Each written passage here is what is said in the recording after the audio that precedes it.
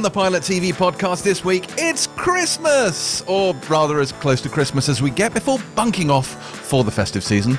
And much like Santa, we are here breaking into your house with a sack full of festive goodies.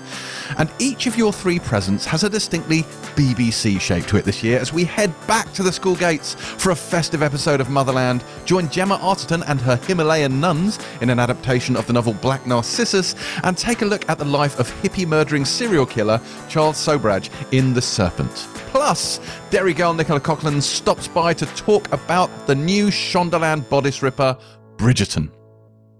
I'm James Dyer, and welcome to this final Pilot TV podcast of 2020, a year that will live on in infamy as a global shit show of unparalleled proportions.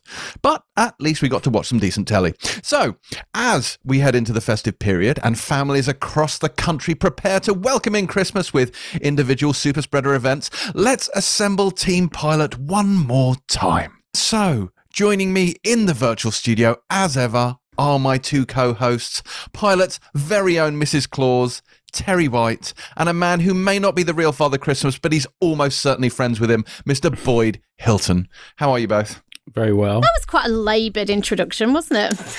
Laboured? Wow. Laboured? Wow. I'll have you know, early. It flowed naturally and spontaneously. We are here with our giant sack of TV goodies.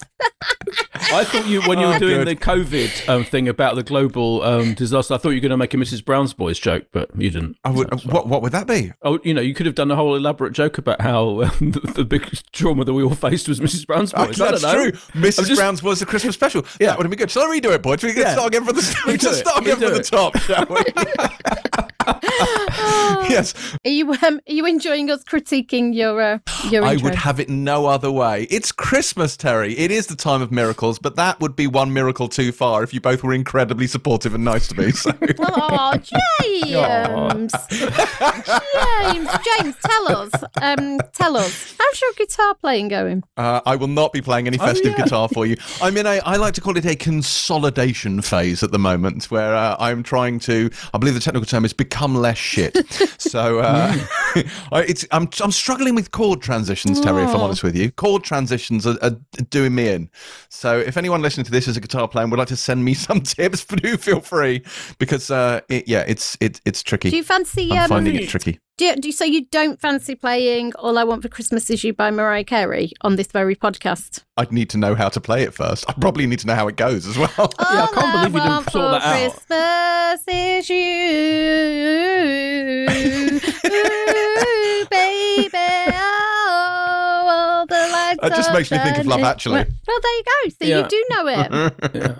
It would have been extra topical as well, because this year's Supreme Christmas T-shirt is Mariah Carey. Is it now? Yeah, Mariah Carey. What's she doing on the T-shirt? She's sitting there being Christmassy, wishing love to all Supreme fans. At a hefty price. Yes, in return for a bucket of money. it's only 38 quid, actually. It's a mere £40 for a T-shirt with Mariah Carey on it. What a bargain. This gives you a valuable insight into Boyd's wardrobe. Yeah. Full of items of clothing that were worth more than my car. So, excellent. Shall we move on to what we've been watching recently? I have the reality check alarm primed and ready to go. So, take it away. I'm going to mention one reality show very briefly, and then two non-reality shows. The brief reality show, just because this is what I've been watching, is MasterChef The Professionals, which, as any MasterChef fan knows, and I include Chris Hewitt in this from a certain other podcast, is the pièce de résistance of the MasterChef franchise, and this has been another triumphant series. Just watching these culinary geniuses, sometimes they're not such geniuses, come up with unbelievable concoctions for the judges to sample has been fantastic, and it's been running the last few weeks. 10 seconds to go. And it's been brilliant. That's that. So that's the reality out of the way. There we go. His Dark Materials, which, as this goes out on Monday, will just have climaxed, so to speak, yesterday. I mentioned it a couple of times how I thought that this was such a step up from Series 1. I enjoyed Series 1. The finale was fantastic, I think. Brought all the elements together. The themes of parenting and kids and their fathers and mothers, which has kind of underpinned the whole thing, was superbly underlined in the finale. There's some brilliant moments about that, touching upon that, and I really liked it. So I think that's one of my more surprising hits of the year that I wasn't expecting to like that series so much. But it's been not really, quite really a reverse ferret, but almost semi-reverse ferret. I liked it, but the second ferret. series has been really special. And finally, I've rewatched a few episodes of Servant because the new series starts on January 15th on Apple TV Plus. And by the way, it's all there to preview if you've got access to the preview. The whole season. Yes. Yep. Yes. Wow. Yes. Well, that's Christmas sorted, isn't it? So I'll leave the new stuff. Leave the new stuff to when we review it inevitably next year. Yeah. But I did catch up. I caught up on the last few episodes, and the reminder is that the penultimate episode, which is the one that M. Night Shyamalan directed himself, was actually a 2020 episode because it didn't go out until January of 2020 and should have been in the best of the year because it is still one of the most incredible episodes of TV that I've ever seen and is still unbelievably brilliant. It must be weird for you, Terry. I was thinking all the way through to watch this, having had your baby, because the stuff about having babies is absolutely terrifying. So yeah. But that episode, oh my God, it's incredible. Terry's not fazed by that. She watched like 150 episodes of One Born every minute in preparation for giving birth. It's my specific type of torture for myself. But I do remember I was heavily pregnant when I finished Servant, and I didn't think it'd bother me, but it's like some of the stuff was really, really hard to watch. And now I have a physical, living child. Not a doll. Not a doll. I don't know. I don't know what it's going to be like dipping back into it, but I am reviewing it for Empire magazine, so I'm going to watch the entire thing this weekend. Good luck. Exciting. So other than Servant, Terry, what have you been watching? So I have been watching the final of Portrait Artist of the Year, which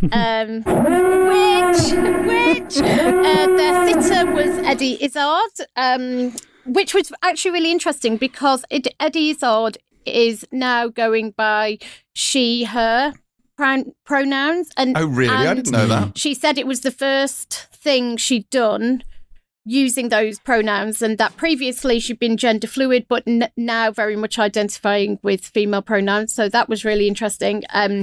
But it was a brilliant final. 10 seconds. Massively disagreed with the winner. So there you go. And the other thing I've been watching, prepare yourself for the siren to go off again, is Jessie from Little Mix left Mix this week. Because of mental health issues. And actually, there is an amazing BBC documentary called Odd One Out that she made about trolls and her mental health. And I didn't watch it at the time because I didn't think it was really my cup of tea. It accidentally played on iPlayer the other night and I couldn't be bothered to stand up and turn it over. And it's actually really moving and brilliant and like a really fascinating look at especially what it's like to be a young woman with a massive profile on social media, how women are still essentially judged on their physical appearance, how sexualized they are, how difficult it must be to live under that kind of pressure. And so that's it. The end. Wow. How is your West Wing going, Terry, or is it on pause? It's on pause this week because when I like to watch it, I like to watch it with my son. We have a little ritual and we've had some changes to our schedule over the last couple of weeks, which meant we haven't had the same setup going on, but we're going back into it next week. He's excited. I'm sure he is. I need to roll out a quick PSA for our American listeners. The West Wing leaves Netflix on Christmas Day, which I've got to be honest is the worst fucking Christmas present ever. God.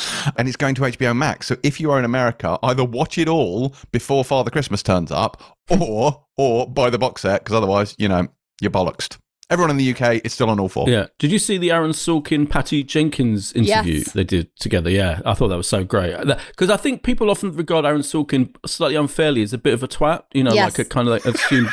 But I don't think he is. I think he's a really good. I've interviewed him, and he was great, and he was incredibly helpful and everything. And I thought he was really good with Patty Jenkins talking about how he'd like to have a go at writing a superhero movie, etc. I thought that was. I genuinely would possibly sell a large percentage of my soul to watch an Aaron Sorkin superhero movie. Anybody interested in Aaron Sorkin, there is a piece written exclusively for Empire in the new issue of Empire, which also has The Mandalorian on the cover, so it's also relevant to this podcast. So that was just a shameless plug. Yeah, but absolutely true. When is that issue out, Terry? That issue is available for pre-order now at greatmagazines.co.uk, and it will be in shops a day early on the 23rd of December. Merry Christmas. Wow. In contrast to The West Wing on Netflix, that is the best Christmas present. Yeah, the best Christmas present. What have I been watching? Well, it's actually, as we record this, it is Friday, the 18th of December. And I have just watched the season 2 finale of The Mandalorian, and I have many, many thoughts, none of which I can share because they're all massively spoilerific. Though there will be a little bit that we're going to have to mention in news to avoid spoilers on. But the last episode is a thing. It is a thing, and in a good way? There is much to discuss. I can say no more than that, but I do, again, we will be recording our Mandalorian spoiler special today. You can say if you liked it or not. Oh, I did like it. Yes, I did like it. But it raises many questions. Like, it's more complicated than that, Boyd. Okay. I did like it, but there are big buts and big buts. Many questions raised and not a lot of answers. So we're going to get into that in the Mandalorian spoiler special, which we are recording this evening. Okay. So that will be available now to people who do subscribe to the Empire Spoiler Specials channel. What else have I watched? I must admit, so there's been a lot of love for the big Discovery two-parter, of which episode 2 has dropped today, Terra Firma, which takes place, as you will both know, Terry in particular, in the Mirror universe. I don't love it. I've got to be honest with you. I find the Mirror Universe really camp and stupid. Like, I enjoyed it when it turned up in Discovery Season 1. I thought it was well handled. But it is so over the top and so daft. And I'm not feeling it. I'm feeling a little bit disenfranchised from Discovery at the moment, which is a very upsetting place for me to be. It is only mildly smoothed over by the fact that I've got properly back into Vikings, and I'm very excited about this. I now know why I stopped watching it.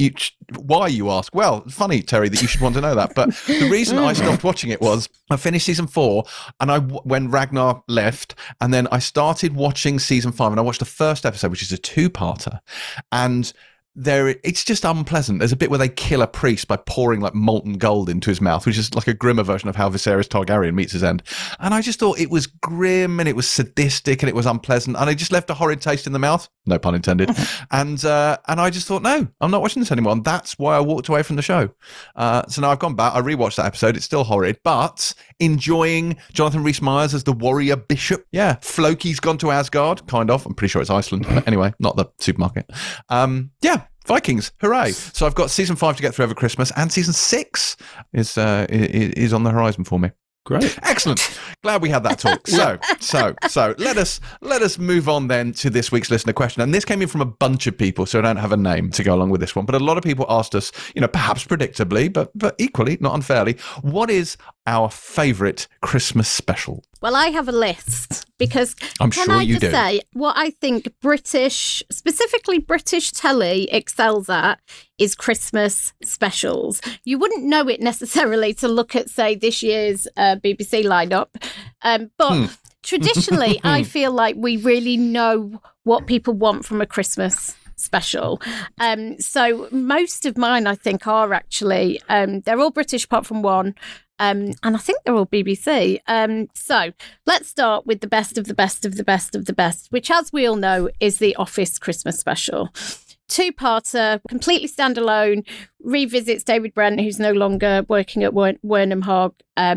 He's now literally a travelling salesman, selling dusters and tampons. And it's when Dawn comes back from LA, and it contains the greatest scene in the history of any Christmas special, where Dawn re-enters the office to come back with her present that Tim gave her, saying never give up, which she'd written on a picture she'd drawn on him when he bought her some pencils. And she came in and she walked across the room and just kissed him in front of everyone. And they said, watch it, you've got a fiancé. And she goes, not anymore, I haven't. Oh, God, greatest greatest Christmas moment ever. But Never seen it. Ah, what? Oh my God! You know I don't like The Office. You've never seen the Christmas Oh special? yeah, he can't watch. No, he can't watch I can't watch The Office. Can't watch It's The too Office. excruciating. I can't make it through. What an I've idiot. watched a few episodes and I wanted to die I used to and couldn't watch do that it. Christmas special when I was in New York and I was homesick. I used to watch a lot of BBC telly to kind of comfort me, and the Office Christmas special used to break me. It so brilliantly captures like life in a typical British town. Oh God, and it's just so beautiful and funny. Have I ever told you the story of how I first watched The Office Christmas special? No, go on. So I think I'm the only I may be wrong. I'm one of the few journalists who went on set of The Office Series 2, and by that point I got to know Ricky Gervais quite well, Ricky and Steve quite well. And when it came to The Office Christmas specials, the last ever episodes, we did a feature on it in Heat, and Ricky wanted me to see them before they went out. So he invited me to his flat, which he then lived with Jane in a flat overlooking Russell Square in the center, right in the centre of London, literally overlooking Russell Square at the top of this apartment block. So I actually watched the whole thing, the whole Office Christmas special, parts 1 and 2 as like one 90-minute movie, with sitting there with him. Oh my God. Watching it on his TV.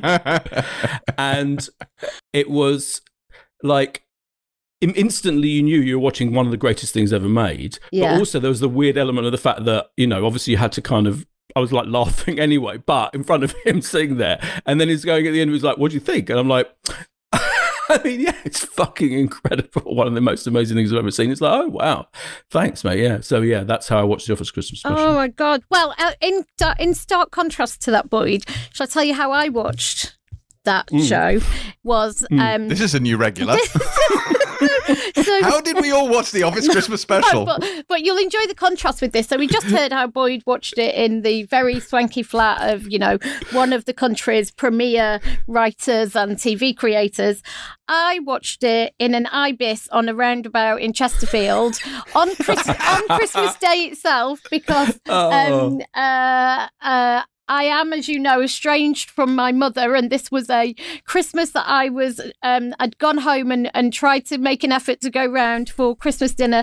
It went very badly, shall we say, and I ended up going back to the Ibis and getting 2 Bacardi Breezers from the bar.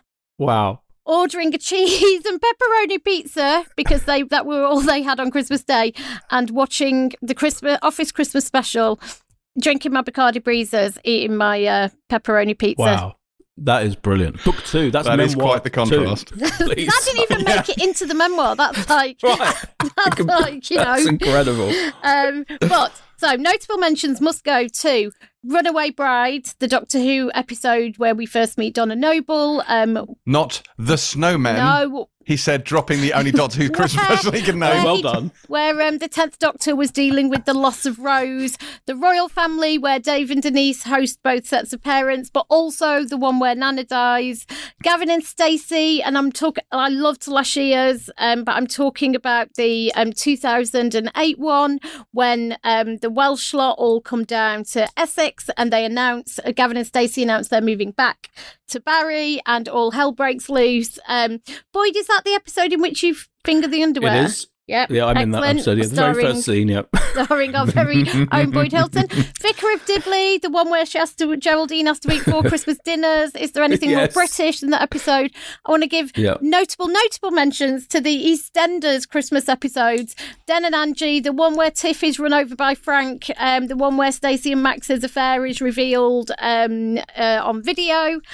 And then finally, I will say one US show. We talked about it a few weeks ago. The West Wing, Noel. You cannot steal the only one I was likely to choose.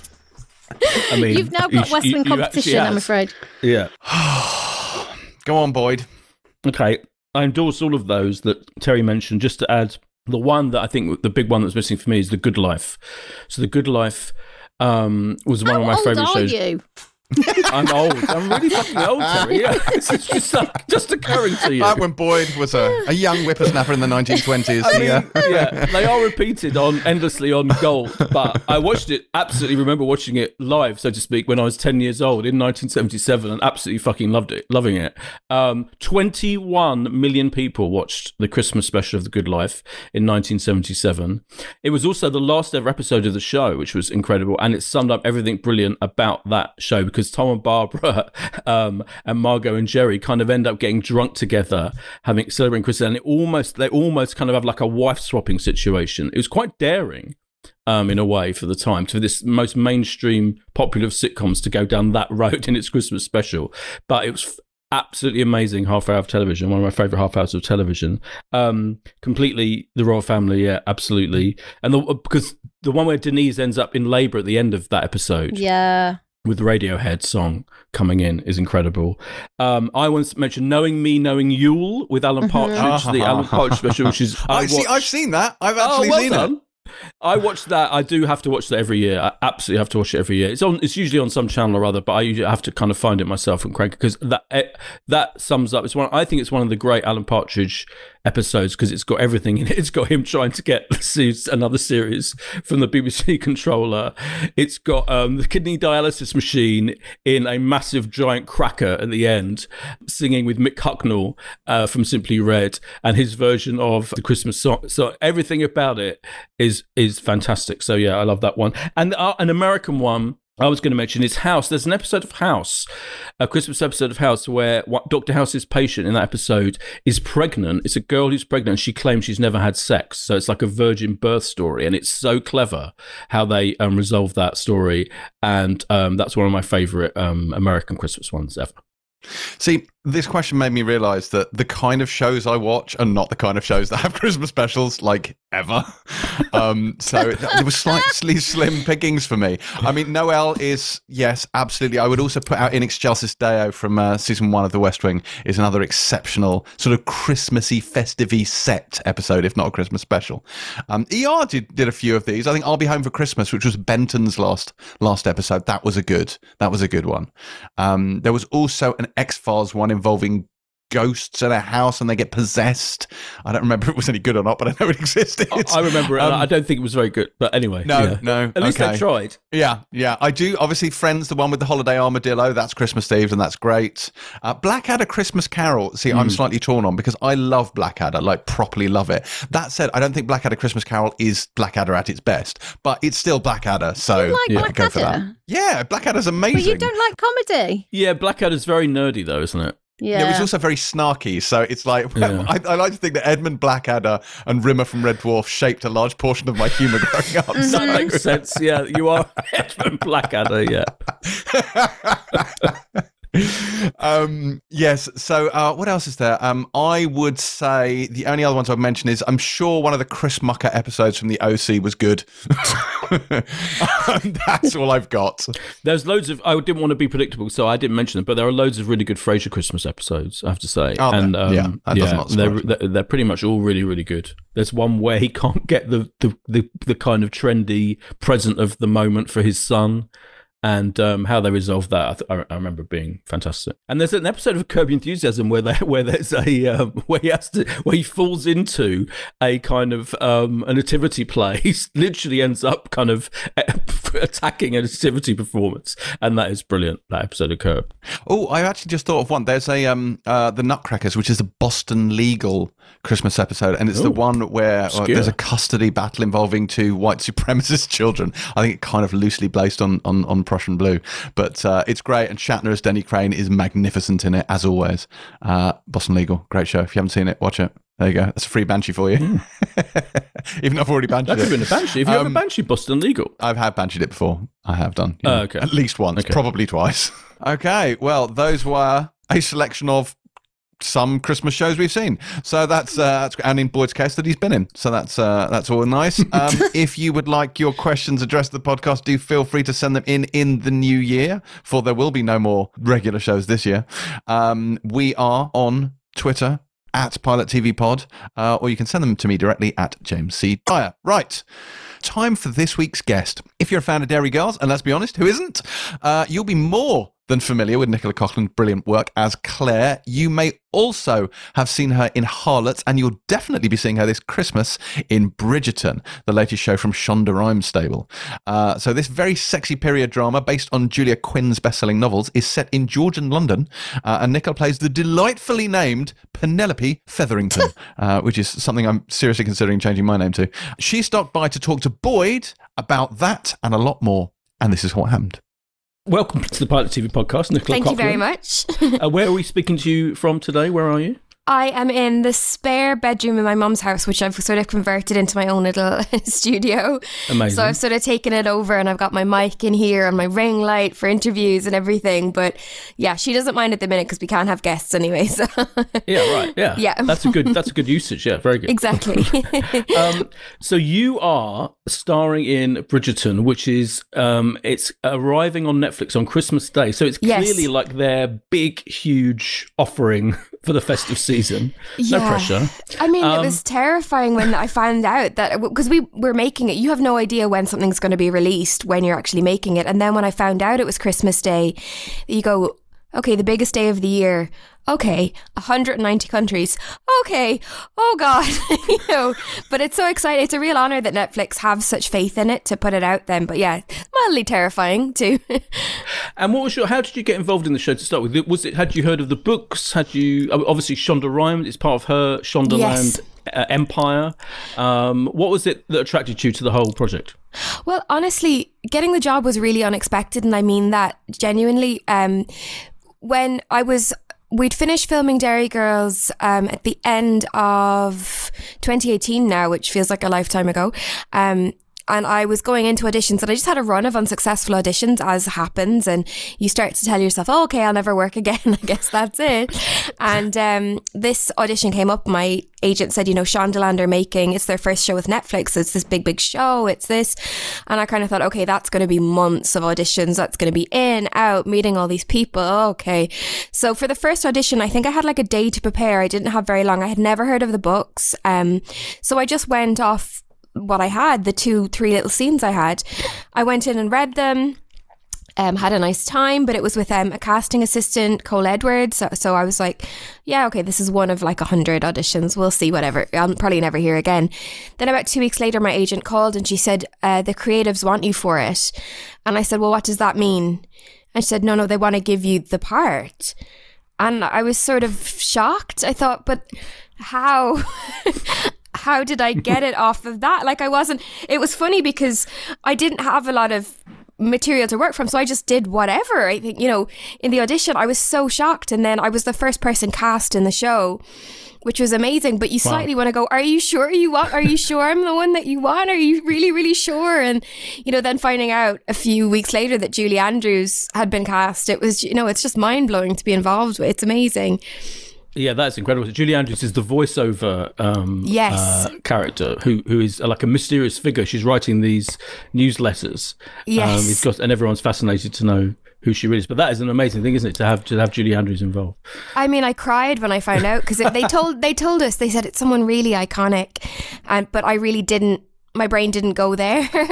I don't know. She truly is an icon. She's part of the fabric of all of our lives. Like, to me, she's Maria Von Trapp. I know to most people she's Mary Poppins. And then, her character in Princess Diaries with Shonda also wrote Princess Diaries too. So, she's been involved with Shonda before. It's exciting. That's amazing, yeah. Yeah.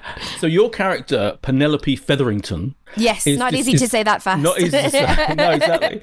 She is described on the fan site. I've been looking at the fan site because these books are hugely popular, aren't they? They're huge. Romantic fiction, kind of big, hugely popular commercial romantic fiction. Yeah. And anyway, she's described on this fan site as a vastly intelligent girl with a sharp wit and kind heart. Penelope would prefer to quietly sway in the perimeter of any ballroom rather than take centre stage. Do you think do you identify that with that? Yeah. I think it's funny because you have just done exactly what I did when I got cast. I sort of went, oh my God, I have to go back and find out everything in reverse. Great mug, by the way. I can see you on camera. Thank you. Yeah. Yeah, it was sort of like I started lurking, through the fan sites and seeing what they thought about her. And I thought, oh my God, she's a big deal in this story. You know, she's a pretty major character and they really love her. And I kind of thought, oh God, I really can't screw this up because, you know, these books have been around for 20 years. So it was definitely, I realised there was a weight of expectation there. And they were all speculating about the casting and they really wanted Emma Stone. And I was like, well, I'm not Emma Stone. I don't know what they're going to think about me. But it was, I mean, it's such a brilliantly written character. And I think in series 1, she starts off, I mean, the audience can really see the story through her because she's an outsider on the inside. She's not ready for the marriage market. She's an outsider in her family. There are all these really, really strong women. Polly Walker, who's amazing, plays my mum in the show. And then you see her at the balls and she is this wallflower. She's so awkward and shy. And then when she's around her best friend Eloise, played by Claudia Jessie, who's just the best person, when she's around her, you could see she's opinionated and she's witty and she's all of these things. And when she's around Colin Bridgerton, she's this real romantic. And so there's so many different sides to her. And she goes on such a journey in the first series. And I hope we get to do more because I feel like there's so much more of her so many places to go, really. Yeah, I feel like having watched the whole series, like she really, her story kind of really you have? takes a very interesting turn almost halfway through, doesn't it? And we see a slightly darker side to it without wanting to give anything away. Yeah, that's the thing. I think she starts off very sweet and people used to say to me on set, oh, she's such a sweet character. And I said, well, she is, but she's definitely got this other side to her. If you look at her family, you know, they're very sharp and they throw barbs. And I'm like, if she grew up surrounded by that, it would be, you know, unusual that she wouldn't have a little bit of that in her. But she's complicated. And I think that's why it's really, really fun to play. She's not 100% good. She's not 100% bad either. But I mean, I think she sort of meddles in adult things that she's really not, she doesn't realize the consequences her actions can have. So yeah, it was really, really fun to play because sometimes things that Penelope would be doing, I go, well, how can I, as a human being, I wouldn't do that. So what's her motivation for it? And also at the end of the day, I spoke a lot with Claudia Jessie about it. We said, look, they're very young. So they might do things not thinking of the knock-on effect of them. But it definitely, I think the story gets darker as it goes along. But it was so fun to play. I loved it. I bet, yeah. I was interested that it's definitely not your traditional period costume drama. It's kind of edgy. It's got a lot of sex in it. I have to make that clear. A lot. There's one episode, not involving you, by the way, but there's one episode which is pretty much non-stop shagging. Have you seen that? I've seen. Yeah. I know. I try and warn people. I'm like, look, it's not slight glances and the touch of a glove. I'm like, it's full on, and that's what romance novels are. So you couldn't adapt these books without including that. It wouldn't be true to the fabric of the story. But yeah, your granny does need to be warned before watching Bridgerton. Yeah. There's swearing and everything. And I'm interested that the showrunner Chris Van Dusen said it's not your grandmother's period piece. Which is definitely an understatement. When you got the role, because the tone of it is very is quite playful, isn't it? And as I say, with all these very modern tones to it, was that there from the start? Was that something that was that they explained? Yeah, this is going to be something very, very different. Completely. And I think even the very first audition scripts I got, they were really sparky and really quick, and that's something that's put me off period dramas in the past, is like how slow they are. And sometimes it's just really, really drawn out to the point of you're like, come on, like, you know, something needs to happen and stop staring out the window and stop. Whereas this felt really, really fresh and different.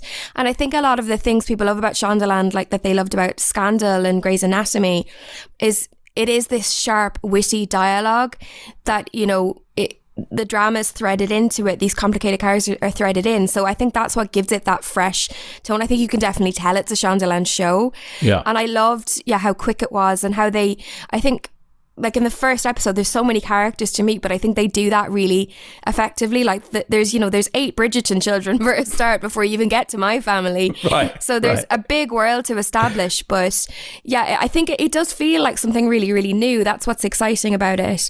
Absolutely, yeah. And how involved was Shonda in this? Did you meet her? Does she get much involved? Because obviously she's not the actual showrunner, is she? Chris yes. ran the whole thing, yeah. So she's executive producer on the show, but like Shondaland as a whole were like so involved to the point that they were picking individual colours for wigs and like would look at the front of a wig and go, slightly more blonde needs to go in that. Like they were there in every step of the way. It's not like they put their name on it and stepped away. I mean, our dailies went back to LA every day. Shonda saw everything, and I actually met her in February.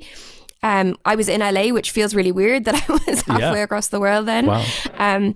But I went to Shondaland and they said, oh, I don't think you'll get to meet her today because she's filming. I said, oh, that's fine. You know, I just went in to say hello to everybody. And then she sort of comes out of her office, and without thinking, I sort of just took her by her hands. And then I thought, why are you doing this? What? Stop. This is what Oprah does. You're not Oprah. Like, all this was going on in my head where I was trying to remain calm, but she was so gracious and so lovely. And it was funny. She told me she was a big fan of Derry Girls, which was, you know, it's amazing. You think this is the most powerful woman in television. Like, she's changed TV forever. Like, so many shows would never have happened even outside of Shondaland without her. And Chris started off as an assistant at Shondaland and has worked his way up, so she really properly champions people. And yeah, it feels amazing to be part of all of that. They're really sound as well, all the Shondaland people.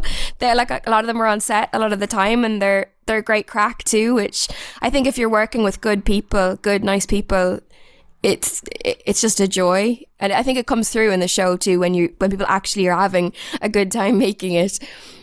Yeah, oh, completely, yeah, because it's definitely like, it's a romp, isn't it, as much as anything. Oh, for sure, yeah. Yeah. I want to talk about the casting, because the casting is incredibly, I don't know whether you want to use the word diverse, inclusive, and far from being kind of colour blind, if you want to use that phrase. It's actually, I read one actor referring to it as colour conscious, because it feels like it's foregrounding people of colour, black actors, mixed race actors at the very, you know, in the lead guy is a mixed race actor, and showing these people as dukes and queens. It's a very interesting element of the show, that, isn't it? I mean, it's one of the parts of the show that I'm proudest of, in all honesty, because as you said, like in the beginning I thought, oh, colourblind casting is a great thing. And then it was sort of an education to me, speaking to a lot of the black actors on the show, like Adjoa Andoh, who plays Lady Danbury, who's just an incredible actor and so good in the show. But she said, you know, that's not enough, because colourblind casting erases someone's race. And it's also not about the best person for the job. It's about creating opportunities, because the TV landscape is still really predominantly white. And this, you know, this show is based on a series of, it's fiction. So in that world, you can kind of do what you want. We're not trying to make a documentary. We're trying to say, look, this is a world as we imagine it. So why not? And I keep saying to people, you know, if people could accept dragons in Game of Thrones, they should be able to accept a black duke, you know? And the actors in it are just so fantastic. And I hope that, like, well, not too young people, I'm saying young people watch it. People over the age of which it is appropriate to watch this show. Yeah. But I hope they see themselves on screen. And, you know, there was an actor on set, he was a supporting artist and he was black. And he said to me, we never get to wear these costumes. You know, he said he did so many productions. He said, we never get to. And I thought, oh, well, why not? This is fantasy. This is a world we're creating from scratch. So why not? And I think it's one of the biggest strengths of the show. It's really, I'm so proud of it. Yeah, completely. Yeah. Talking of the costumes, I think it's usually, it can be quite sexist to ask a female actor about costumes in the show, but these costumes are absolutely extraordinary, aren't they? Even by period standards, they're incredibly vibrant and kind of over the top and all of that. How did you enjoy that element of it? It was unbelievable, because every single piece that you see on screen was created from scratch, and that is so rare. Like, honestly, you would go in, they would drape fabric on you, pick colours. Like, the costume designer Ella Marojnik, she is phenomenal. She designed The Greatest Showman. She designed Showgirls. You know, she's made costumes from everyone from Meryl Streep to Angelina Jolie. And like, she's so creative. And it's also because they just had the freedom to do what they wanted. And they sort of said, well, like, there's a lot of period dramas that you see that they're in lovely muted shades of greys and browns. And that's not Bridgerton. Bridgerton is Technicolor. It's like a box of chocolates. That's why I'm really excited it's coming out at Christmas, even though I didn't, they said we didn't know it was going to be out at Christmas. But it's a real joy to watch. And, you know, the costumes I wear are super OTT. Like they're all yellows and pinks and covered in flowers, and but that's in the books as well. Lady Whistledown makes fun of the Featheringtons' clothes because their mother thinks, oh, I'll put my daughters out in the marriage market and I'll dress them up super lavishly, and that will attract a husband, and it has the opposite effect, unfortunately. But I think, honestly, even though everything I wore was so over the top, I loved it. I thought they were amazing. They're incredible, yeah. And there's also a very interesting kind of, like, I think it's a kind of feminist piece, isn't it? Because it's looking at how women were seen as, they had to be paired off, they had to be almost bought most of the time in marriage. If they there's one character who's with child, and that's considered a complete disgrace. All of that, but very much seen through, I think, a feminist lens. Was that something that you're aware of when you were reading the script? I think somewhat. I mean, I think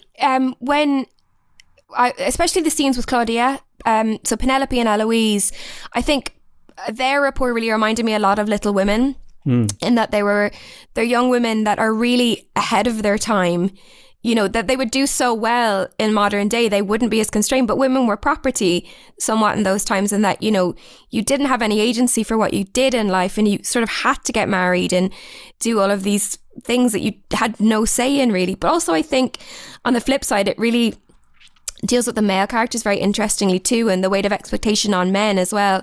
And Jonathan Bailey, who plays Anthony Bridgerton, the eldest brother, also seeing how he was as constrained by society as the women were, and you think, who was this serving, really? Like, this whole system is mad. And then Benedict Bridgerton also, he was, being the second son in the family, and him wanting to be an artist and do all of these things. So I think it sort of deals with all of their challenges in a way. And I love that there are so many different characters and stories in the show, because I feel like there's so much room for the show to go a lot of really interesting places. Yeah, you're absolutely right. There is a lot of stuff, isn't there, about kind of the constraints of the polite society, and a lot of your characters are all kind of trying to break free from that in their own way and find a way through all of that. Yeah, that's interesting. Yeah. Now, I have to ask you about Derry Girls Series 3. Where are we? Where are we with that currently? So we had 2 filming dates which came and went, which was so depressing. But look, it's just the way the world is right now. We were meant to film in May this year, and obviously that couldn't happen. And then we're going to try for August, and things were still not good, so it couldn't happen then. So it's a waiting game at the minute, to be honest. But Lisa McGee, who created the show, she called each of us and talked us through the storyline. So now I know what's going to happen in series 3, wow. which is both a blessing and a curse. A blessing in that the storylines are incredible. I'm so excited to do it, but a curse in that I wanted to do it immediately. Yes, of course. So you're like, I'm not doing anything right now. I'll go and do it. We'll shoot it on an iPhone. It will be fine. But I mean, at the end of the day, I want to be able to look back on Derry Girls in 20 years and go, we waited until we could make the best version of series 3. We didn't rush it and compromise it, because it would have meant cutting out characters and scenes and locations, and, ultimately you don't want to look back on that and think, yeah, we really compromised it to get it out. And I think we have such incredible support and fans of the show that they deserve the best version of it too. So, but yeah, it is definitely a lesson in patience. I would love to be doing it right now. We all would, frankly, because we, have our WhatsApp group, so we're talking about it all the time. But there's a lot to be excited for. I have to be really, really vague about the storylines, but you will not be disappointed. I can promise you that. Oh well, can't wait. And how is your, in terms of lockdown? Like, have you been discovering shows? Like, what have you been binge watching and stuff? Have you what anything you can recommend that you particularly enjoyed? So I was a year late watching it from everyone else, but Euphoria, oh my God, I just loved it so much. It's just, and I find it really hard to sell it to people. I'm like, it's sort of about the teenagers in high school in America, and Zendaya's the lead and she plays a recovering drug addict. And you're like, oh, I'm really not selling this. But every part of it I just adored. I've been watching a lot of Taskmaster as well, because it's just a complete joy. It's Daisy May Cooper on it is just she's the best. So brilliant.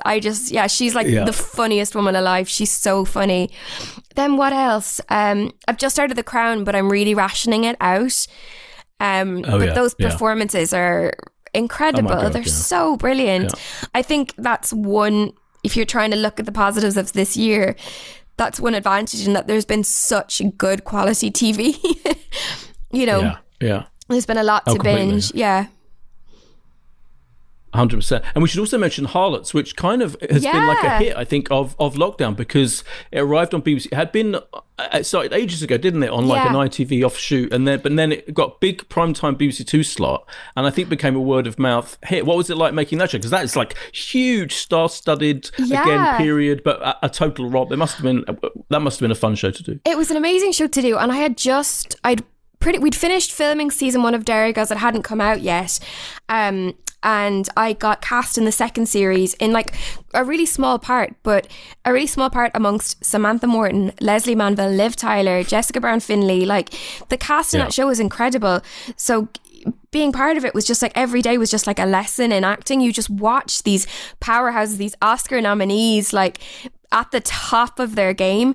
And I remember it's much bigger in the States than it is here, because it didn't have a platform here, because it was on ITV Encore, as you said, for series 1, and then ITV Encore I think just ceased to exist, so it was on some sort of offshoot of Amazon Prime that was not easy to get to. And I thought, God, this is such a pity, because this is a genuinely brilliant show, and I'm not just saying that because I'm in it. So when BBC Two acquired it, I thought, this is amazing, because this is what it needed. It got everything else. Like, I love the soundtrack to Harlots as well, because it's this. It's a really modern, edgy soundtrack, and I know that can be quite polarizing, but I loved it, and I thought it was exactly the right feel for the show. I'm so proud of that show. It was such an amazing job to get and be part of, and I'm so glad it got the audience it deserved. It's brilliant. Yeah. And finally, will you sit down on Christmas Day with like friends and family and watch Bridgerton, albeit with all the rudeness and what I think I'm going to do, I'm going to write to Shondaland and maybe request a PG version, because I'll be with my family on Christmas Day, and there are some little ones within that. So it's definitely not like a gather all the family around the TV kind of watch. No. Yeah, my mum has seen some of it, and it's quite. She was like, "What is that?" Because it gets racy pretty immediately. There's not, you're pretty much warned, like, straight off, this is what this show is. This is not, Pride and Prejudice. But yeah, so if I can get a PG version, that will be ideal. That will be great. I love the idea of the Shondaland people making you of your own special PG version of this 8 hour series that is full of sex, swearing, and adult behaviour. I know. Yeah, they're going to be very short episodes. Yeah, they are. Yeah, but great idea though. Yeah. Thank you so much, Nicola. It's been brilliant chatting to you. It was a pleasure. So nice to chat to you again. That was Nicola Coughlan, and you can watch her in Bridgerton on Netflix from Christmas Day. We would, of course, be reviewing it in this episode of the show, but we cannot, because it is embargoed until the day after we go out. So sorry about that. But fear not, because we will move on now to this week's news. And I mentioned earlier on a little sort of Mandalorian type thing. So I'm going to steer clear of Mandalorian spoilers and simply say that it has been announced that in December 2021, we will see the book of Boba Fett. Now, it is my firm understanding that this is an as yet unannounced spin-off Mandalorian show featuring Boba Fett. There is a chance that is not actually the nature of it, but I'm not going to go any more into that. So I'm waiting for a Disney announcement basically to confirm this. But there is evidence of this at the end of the most recent episode of The Mandalorian, as in it's announced at the end of it. So if you watch The Mandalorian, then do stay to the end of the credits of the final episode for that. Just in case there were enough Disney Plus announcements recently. Indeed. Yeah. I want to talk about the It's a Sin trailer. Did we see it? Did we see it? Oh, yes. I did not. Tell me about it. Oh, my God, it's amazing. So, obviously, as we know, this is Russell T Davies' new Channel 4 drama set in the 80s, kind of during the AIDS crisis. And there is actually, without wanting to turn this into a how many times in different ways can I plug Empire, there is a major feature with Russell T Davies in the new issue of Empire, interviewed by none other than Boyd Hilton. Correct. Is that right, Boydie? Yes. Who was incidentally sitting next to Ricky Gervais when he did the interview, so that was unexpected. Pretty much, yeah. I mean, I have to say I've seen the whole bloody thing. So yeah, the trailer does do it justice. So, which is it's going to be incredible. Yeah.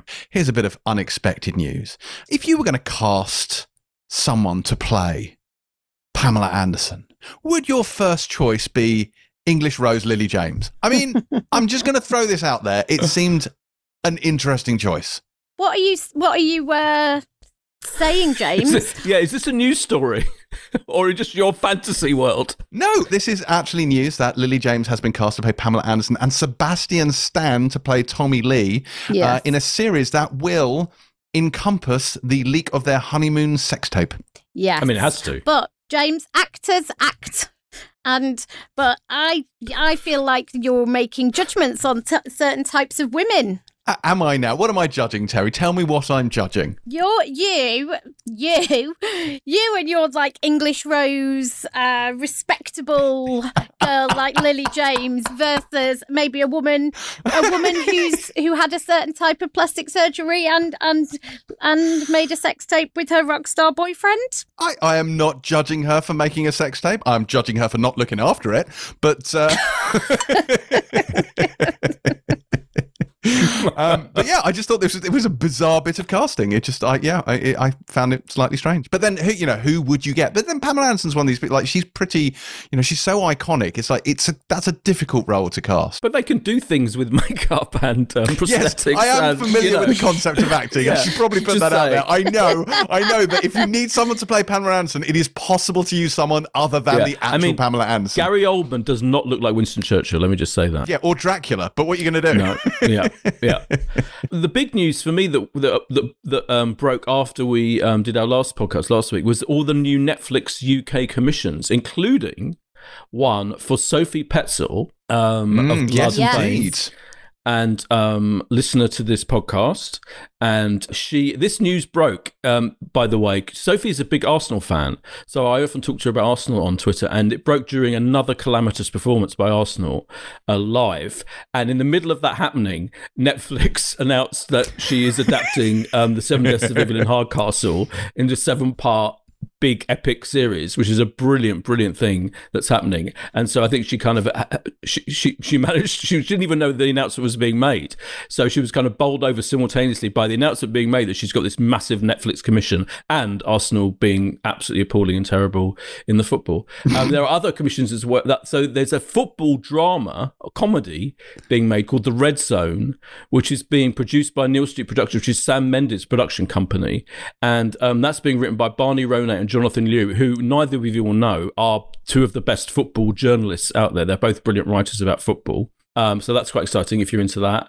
And there's a Rowan Atkinson special, Man vs. Bee, 10 short episodes where he's attacked by a bee in a house. I'm quite looking forward to it. And Joe Cornish's big new thing, an 8-part thing called Lockwood & Co. Do you see that? That's his next project, which is a kind of, I think it's like a YA ghost hunting series.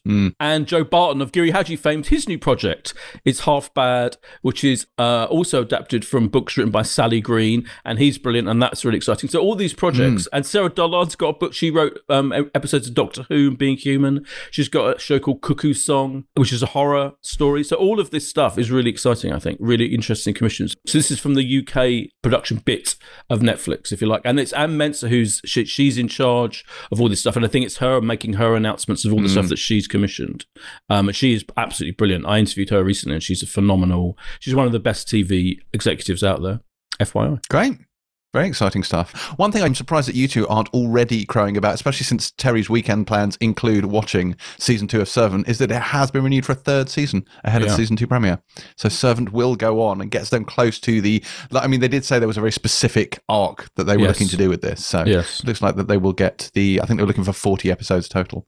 So they're getting closer. What else is happening? Everyone on The Witcher has got COVID, apparently. No, that's not true. That's not true. A lot of people on The Witcher have had COVID, and now Henry Cavill has injured himself. So The Witcher Season 2 is continuing filming, but without Henry Cavill, because he has had a minor injury. I think a leg muscle injury. So, yeah, The Witcher has had a difficult time.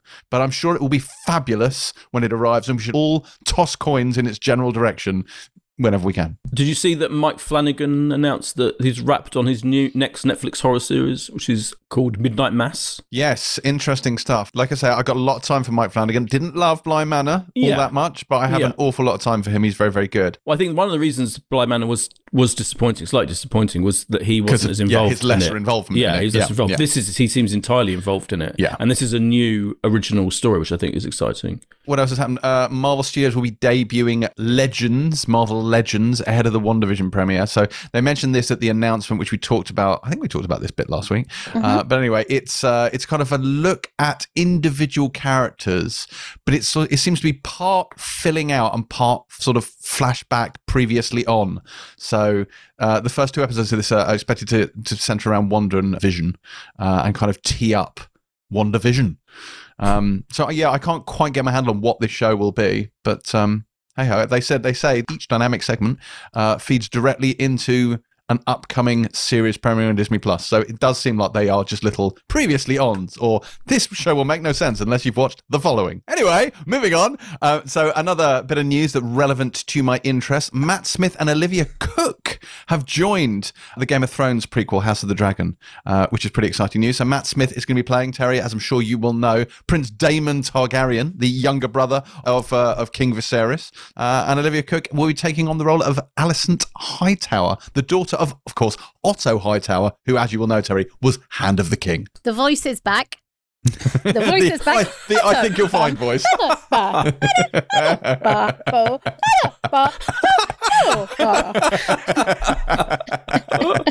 Extraordinary. Right. I'm sending you to the wall. Take the black immediately.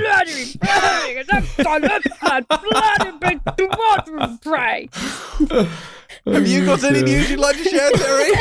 Or just the voice? Just the voice. Right. Is that it for news then? Have we exhausted all points of interest? I think so. Right. Okay. Well, that's it for news for 2020. So let's move on to this week's reviews. And first up, we have The Serpent. This is based on the story of serial killer Charles Sobhraj, who murdered a series of travelers and hippies in Southeast Asia back in the 70s.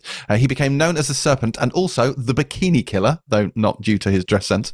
Tahar Amin plays Sobhraj, while Jenna Coleman plays his kind of accomplice in this. Boyd, what did you make of The Serpent? Well, I think it's interesting that this is the BBC's flagship big drama for starting on New Year's Day. Last year we had Dracula. We often have Sarah Phelps, Agatha Christie adaptations. Neither of those this year, and so this is here instead. And it's what struck me about it is that it is filmed almost as if it's made in the period where it's set. It's got a very kind of 70s vibe to it, which I liked. Visually, I think it's really interesting. And almost like the way the techniques, the directorial techniques, there's like slow pans and there's almost Robert Altman-esque moments where it's suddenly this huge sudden close-up on someone's face. You've got the authenticity of it is quite incredible. You've got Tahar Rahim and Jenna Coleman as the main couple who are French. She's Canadian French. He's French, speaking French throughout, presumably with great authenticity. The level of authenticity is extraordinary. So you've got these most British cast members speaking in various different languages. Billy Howell, who plays this kind of Dutch diplomat, kind of junior diplomat who ends up investigating the case inadvertently because he's trying to track down a Dutch couple who've gone missing, and he speaks fluent Dutch throughout it. So that kind of level of detail I thought was fascinating.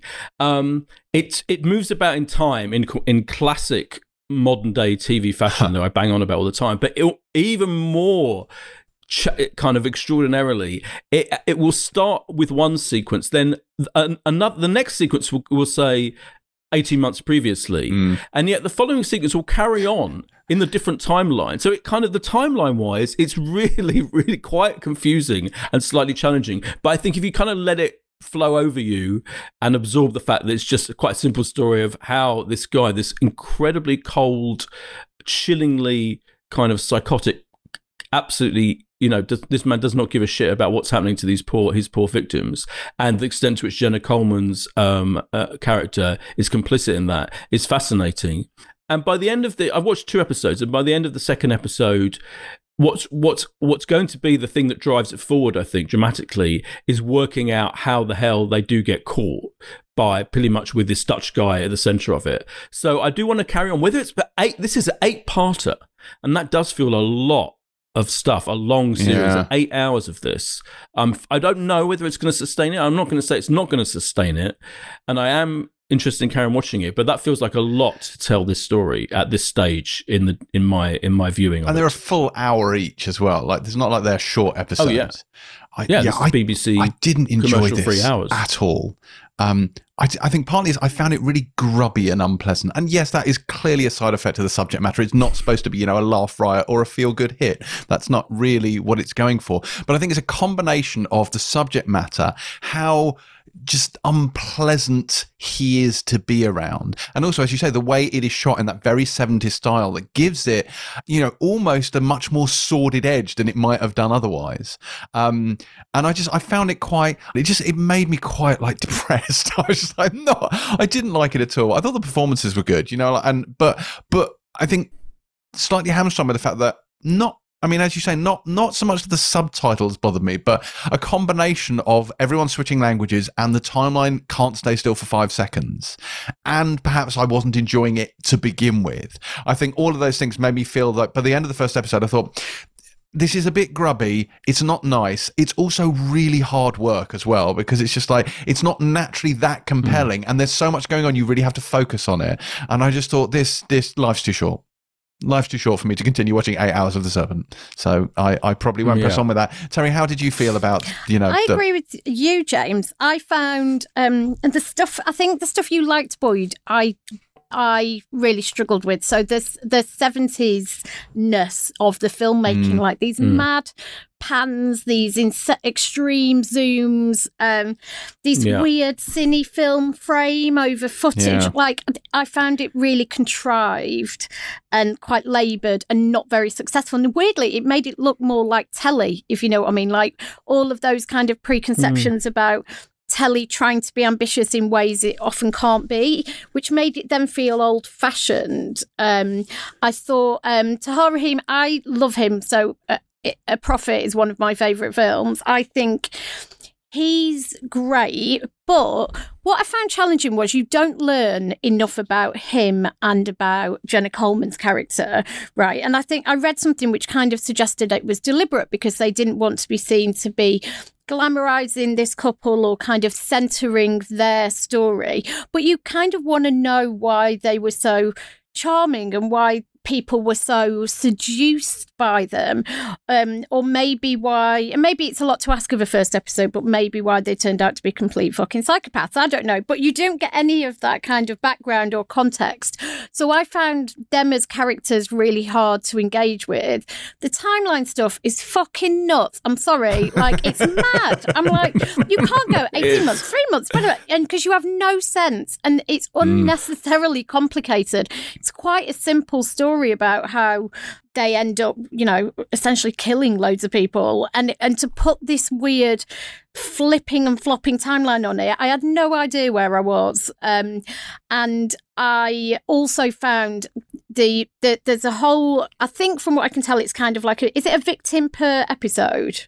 I think so. Crassly speaking. There's definitely another victim. And so there's one kind of, the bit where there's a bit towards the end, obviously this isn't a spoiler because they were serial killers, where they murder their first victim or the first victim we see. And I found that incredibly upsetting. It was really, really difficult to watch. And there was a weird contradiction between that and kind of what James is talking about, which is this seedy feeling, and then this kind of slightly stylistic filmmaking. There's something which I found uncomfortable, the contradiction between those things. I found that really challenging. I'm not going to keep watching this. That scene you talk about, I think, is at the heart of why I knew I wouldn't watch any more of this, because it is really upsetting and hard to watch. And I think part of it is because the type of serial killer he wasn't like consumed with like lust or rage or lashing out. There's something really offhanded and kind of casual about the way he went about killing people. And that makes it weirdly a lot more unpleasant than if it had been more. He's opportunistic. Graphic. Yeah, he's opportunistic. There's just he's so just indifferent. Yeah, and I think, and it's. But I think that is. Yeah, yeah. I think that's the most interesting thing about the story, right? Is his indifference and his opportunism and all of that, and how. So that I think that's the spark of it. I think that's what they're trying to get to the nub of. But I do agree that there's something not quite right about this stylized filmmaking, which people will routinely call it stylish. It is stylish in a way, from the costumes and the color palette and all of that, and as you say, those zooms and all of that, to the really sick unpleasantness of the crimes. It is queasy viewing, and I think I'm sure it is. It's deliberate on that, but yeah, I'm not necessarily fully on board with that. I agree with that. Well, if you want to pick me up on New Year's Day, then this may not be the one for you, but this does air on BBC One on Friday, January the 1st at 9 p.m. Next up, something a little bit more upbeat. We have the Motherland Christmas special, in which Julia, Liz, Kevin and Meg discover that Christmas is utter carnage when kids, extended family and Amanda's anal Christmas party are involved. Isn't that right, Terry? Oh my God. So... I want to preface what I'm about to say by the fact that I had 3 glasses of gin and tonic last night, and I was on my third when I watched this episode. You went full Meg. And I have not laughed so much in ages. Maybe it's, London's back in tier 3. It's been quite a difficult week. It's been really busy in the office. I don't know. Maybe this was just what I desperately needed in my life, but fuck me, this was funny. So, as we all know, Motherland is essentially the middle-class parenting comedy created by Holly Walsh and Sharon Horgan. And it's very much around, I suppose, the pressures and strains, especially put on mothers. And what I love about this show is that you never fucking see the kids. It's amazing, because it's all about these mothers and this one father. So as we know, Julia is the lead, who's Anna Maxwell Martin, who we talk about whenever we review one of her shows. She's just amazing. Diane Morgan as Liz, who is the northern single mother. Kevin, who is the token guy. Paul Reedy, who obviously the gag is that he's more, shall we say, maternal than some of the women. And then obviously, as we know, last season, I think Sharon Horgan gave an interview in which she said, the first series had been really fucking white. They added a new character, Meg, played by Tanya Moody, who kind of on the surface does look like she has it all, which is essentially what the show is challenging, but she really doesn't. She's a massive caner. She gets up to all sorts. They're always having to either stop her from getting arrested, drag her out of a bush. She is amazing, and there's some brilliant moments with her in this. So it's a very simple conceit, this Christmas special, which is Amanda, dreadful Queen Bee Amanda, played by Lucy Punch, who is the kind of alpha mum, and she's throwing a Christmas party at her incredibly white house. The dress code is tinsel and tiaras, and that's the basic kind of premise. But underlying it, as ever with Motherland, is the thought that, often things like Christmas, especially, all of the extra pressure that's put on women and put on mothers. There's just a brilliant thing with the fridge, which is Julia's her parents have come down and they've brought some random food and shoved it in a fridge, and she opens the fridge and this half onion keeps falling out, and every time she opens it falls out. Little things like this, which is, I love how they show and don't tell in this programme. It's just these little details of the insanely frustrating things that happen when you're a parent. So I just thought the comedy in this was fucking brilliant. There's a whole I was just thinking of you, James Dyer. So there's a whole Minecraft Mein Kampf joke, which that destroyed me. Absolutely destroyed me. Which is just brilliant. And even stuff that actually wasn't that funny. There's a line where they go, "Why is it called a porn star martini?" And she goes, "Because it relaxes your anus." And I was just on the floor, and I can't really tell you why. Well, They mentioned an Alsatian with a strap on at one point, and that nearly killed me as well. There's a whole bit where Meg climbs a Christmas tree and then falls out of it. I just love this, and what I loved about it especially is this show is kind of anti-sentiment completely. Yeah. It doesn't go in for mawkish emotion around parenting, around friendship. And yet still, and this is what you always want from a Christmas special, there is something, there's moments of sweetness and sincerity that kind of don't mean it's just a constant kind of piss ripping. And it does have heart to this show, I think, which isn't always obvious, but at the end you kind of I found it quite moving. I had 3 gin and tonics, but yeah, I just honestly I loved this, and I don't think I was expecting to love it as much as I did, but I just thought, and all credit to the writers, this is written by 4 women: Sharon Horgan, Holly Walsh, Helen Serafinowicz, I did say that right? And Barunka O'Shaughnessy, and all credit to those 4 women because the writing is impeccable. So that's 2 wobbly thumbs up from Twatted Terry. We should have it. This is a new segment. Twatted Terry should be the new Banshee replacement, where Terry loads up on gin and tonics and reviews a comedy. 3 gin and tonics. That's apparently my perfect level these days, post-baby. 3 gin and tonics, and I'm like... it is... They have done a brilliant job, though, I have to say, yeah. Like, everything about just Minecraft, the whole Minecraft subplot of Kevin mispronouncing it like that. I mean, that is brilliant.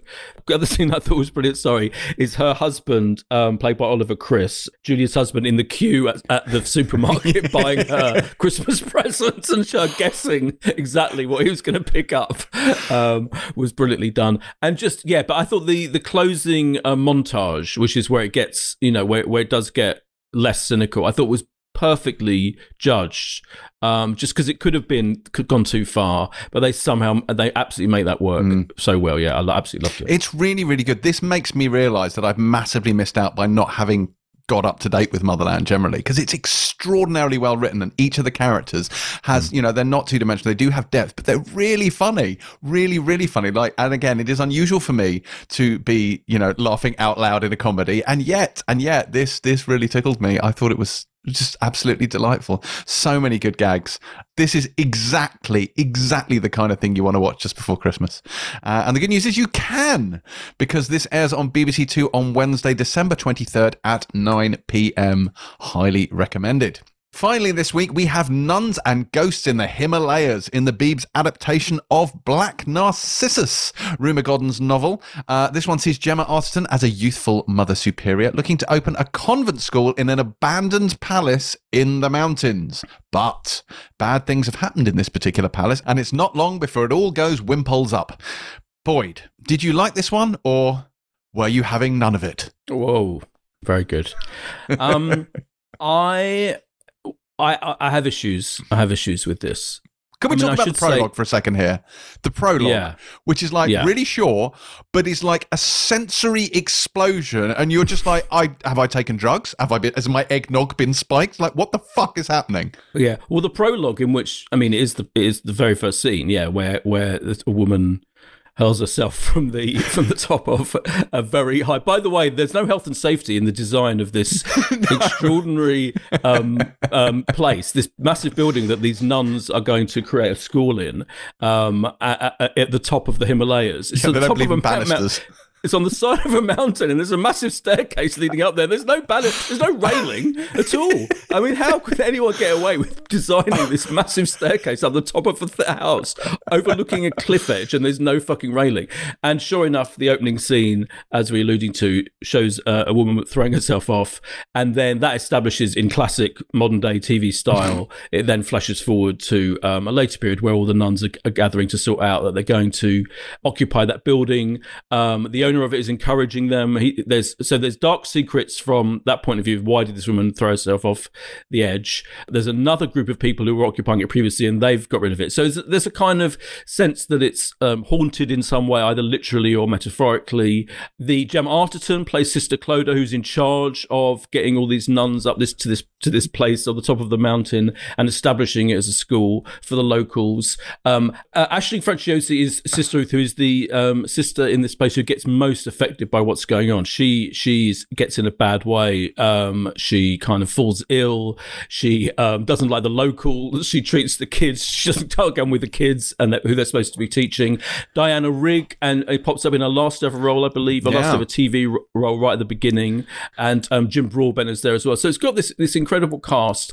It's written by Amanda Coe, who's a really good novelist. It's directed by Charlotte Bruce Christensen, and I think the idea of it, the concept of it clearly is, let's ignore the absolute cast iron classic Powell and Pressburger 1947 film, which I absolutely love. So I'm laying that down there now, and it's an incredible piece of work. Let's ignore that and go back to the original novel by Rumer Godden that came out, I think, in the 30s. And it's kind of an adaptation of that. The problem for me is that they've clearly made the decision to make it a kind of lavish, but essentially classically made piece of television drama of this story.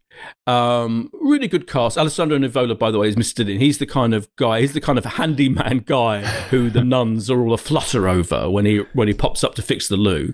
So it's got this very, I would say, almost like calm tone to it.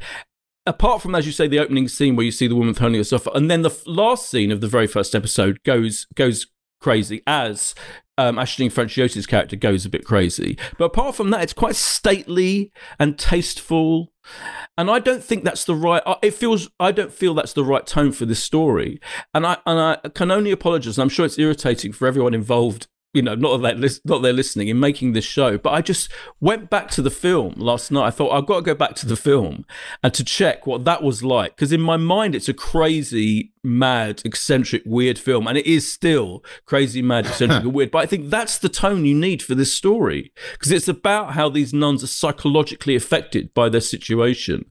And, are they, is there any kind of real haunting going on that's affecting them? Why are they like this? And it's a weird concept. It's a weird, almost like quasi-horror concept, although of course the Powell and Pressburger film is a use certificate thing, and they somehow allude to all of the sex and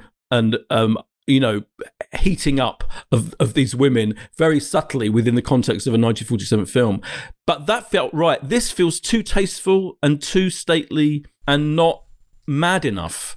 And I was thinking about Dracula, which was the equivalent of this last year again, and how brilliant that first episode of Dracula, where everything was ratcheted up massively and it was so gothic and over the top. This needs to be like that. It needs to be slightly over the top and crazy, and it just isn't. And I didn't think it was very interesting for me for that reason. Boyd is completely and utterly correct. I wanted, and I thought I was promised, gothic horror. I want gothic horror and lust and like repression and all of these things. And I felt this left me really, really, really cold. Apart from the opening scene and the closing scene, both of which really got me going. Yeah. Everything in between, I found. And it's not, I don't want to say boring because that's really offensive, but it is cold. That's the only way I can think to describe it, which is the exact opposite of what I thought it would be. It's not even particularly sinister, bearing in mind that it does have these touches or promises of gothic horror, which are never delivered on apart from those two scenes. And so what you have instead is this kind of quite austere, serious, restrained drama. I mean, even Mr. Dean, right, who was meant to be this temptation, he's rugged and he's got a tan, and I think there's meant to be sexual tension between him and Sister Clodagh, but there just isn't at all. And so all this, I was expecting simmering lust and passion and repressed fire and madness and the macabre and literal ghosts and mad women and all these things, and I absolutely thought it was going to be like Dracula. I really did. That was in my head, and maybe I misunderstood it, or expected something that was never going to be. But I thought it was very much that kind of slightly camp, over the top ridiculousness of Dracula, which committed to a very specific tone and a very specific tone. And it is camp, and it is ridiculous, and it is outlandish, and it is, not meant to be taken seriously as serious drama, whereas it feels like that's what this is trying to achieve. And so when you actually, the opening scene and the closing scene feel completely out of step with the rest of it, and I would love to have seen more of that, but it was like a different show. Yeah, I agree 100% with both of you. It's so strange that all the way through this hour-long first episode, there's no sense of creeping dread. There's nothing sinister going on particularly. All you've really got is Gemma Arterton's Mother Superior, flirting with the handyman, or not, as the case may be, and then uttering the phrase water closet, which, while pleasant, was not really enough to keep me going for the full hour. I'm not quite sure. And, unless there's a massive switcheroo that comes up in one of the, because it's a 3-part series, and there's something massive happens, like they all get transported to the present day in a kind of Dracula style, or who knows? Amazing. Who knows? Maybe this will be the opposite of Dracula, where the first 2 episodes will be rubbish and the third one will be amazing. Could happen. But assuming it doesn't, it isn't great. But even if it does, that's one episode of a 3-parter. Do you know what I mean? Yeah. Like that you can't. You have to presume this is the template for what follows. Yes. And if it does radically change, then that makes the first episode even more of a misstep, surely. I mean, it doesn't. I've seen the second episode, and it doesn't. It kind of then calms down again. It kind of ratchets things up, at certain moments, but overall it maintains a kind of steady pace, shall we say, without wanting to be too harsh. But yeah, it's a bit bewildering that they decided to go with this way of telling the story. Well, Black Narcissus airs on BBC One on Sunday, December 27th at 9 p.m. And these are 3 samplings of the Christmas and New Year programming that we have coming up. Obviously, Bridgerton drops on Netflix on Christmas Day. We were not able to properly review that because the embargo is still in place, unfortunately. But Boyd, would you like to tell us a little bit more about the other TV treats coming up over the festive break? Sure. There's loads. I mentioned The Goes Wrong Show, which I absolutely love. Is a really clever. That series last year was fantastic, and they do the Nativity. That's on Tuesday the 22nd at 7:00 on BBC One. It's absolutely hilarious. I've seen it. There's a documentary about Bridget Jones, which is good, on BBC Two that day at 9:00. The All Creatures Great and Small special is on that day on Channel 5. That's Channel 5's biggest drama ever in its entire history, and it did really well. On the same day as Motherland, that's a good day for comedy, because the Ghosts Christmas special is on BBC One that day. And the King Gary Christmas special is on BBC One later, which I love, is with the brilliant Tom Davis. I think that is like a latter day Only Fools and Horses style comedy. You would hate it, James. Don't bother. I have no doubt watching it, but it's really good. And there's a Jennifer Saunders thing on that day as well. Christmas Eve, there's a Roald and Beatrix, The Tale of the Curious Mouse, is Sky One's big special Christmas film with Dawn French playing Beatrix Potter, who meets the young Roald Dahl. It's based on a true story, and it's got an incredible cast: Jessica Hines, Rob Ryder, and Alison Steadman, and is really good, actually. It's kind of not as you might feel it's kind of like slightly for children, but it isn't really. It's really good. Bridgerton, as you say, Christmas Day. The whole thing, Quentin Blake's Crown, is like the classic Channel 4 animated thing on that day at 7:40. I won't mention The Masked Singer, James, which is starts on Boxing Day. Or Mrs. Brown's Boys, the TV show, which is on Christmas Day. Deliberately not mentioning that. Then I would say that's probably the main stuff, I think. I'm just looking. Well, you've of course forgotten to mention that on Wednesday, December the 30th, Vikings returns for the new season, which hopefully I will have caught up with in time to jump straight into that. And Doctor Who's special Revolution of the Daleks is on New Year's Day, BBC One, 6:45, which is effectively a feature length. That is an hour and a quarter, which is longer than some films come out in cinemas these days. So that is kind of a Doctor Who film, really, and that is very exciting indeed. The Stand drops on Stars Play on Sunday, January the 3rd. We'll be reviewing that in the first episode once we are back. We'll also be reviewing A Discovery of Witches, which is returning. We're very excited about that as well. Oh, David Williams is Jack and the Beanstalk After Ever After. It's on Sky One on Wednesday the 23rd, and it's really funny and good. Okay. And we should also mention The Great does drop on Channel 4 on the 3rd, on Sunday the 3rd at 9 p.m. So for those who haven't had a chance to watch The Great, it will be on Channel 4. Well, lots of exciting Christmas viewing there. And that's kind of it for this episode of the Pilot TV podcast and for the entire show for 2020. By this point, I'm pretty sure you all know exactly what we want for Christmas, so do send those 5-star ratings our way by Christmas morning, or Terry will come round to your house and nick all your presents. We are now, as ever, on social media at James C. Dyer, at Boyd Hilton, and at Terry_White. And make a note in your diary, as we'll be back week commencing 4th of January. Note that I say week commencing and not Monday, 4th of January, because it is our first day back and we need to record it and edit the thing, so there's a definite possibility it won't be up until Tuesday. But fret not, because while there is no actual show next week, as a special Christmas treat, I will be dropping a little Cobra Kai special into your stocking. I spoke to Billy Zabka and Ralph Macchio about the impending and indeed glorious 3rd season of Cobra Kai, and you'll be getting that as a standalone episode in your ears between Christmas and the New Year to tide you over. Strike first, strike hard, no mercy, Merry Christmas. Pilot out.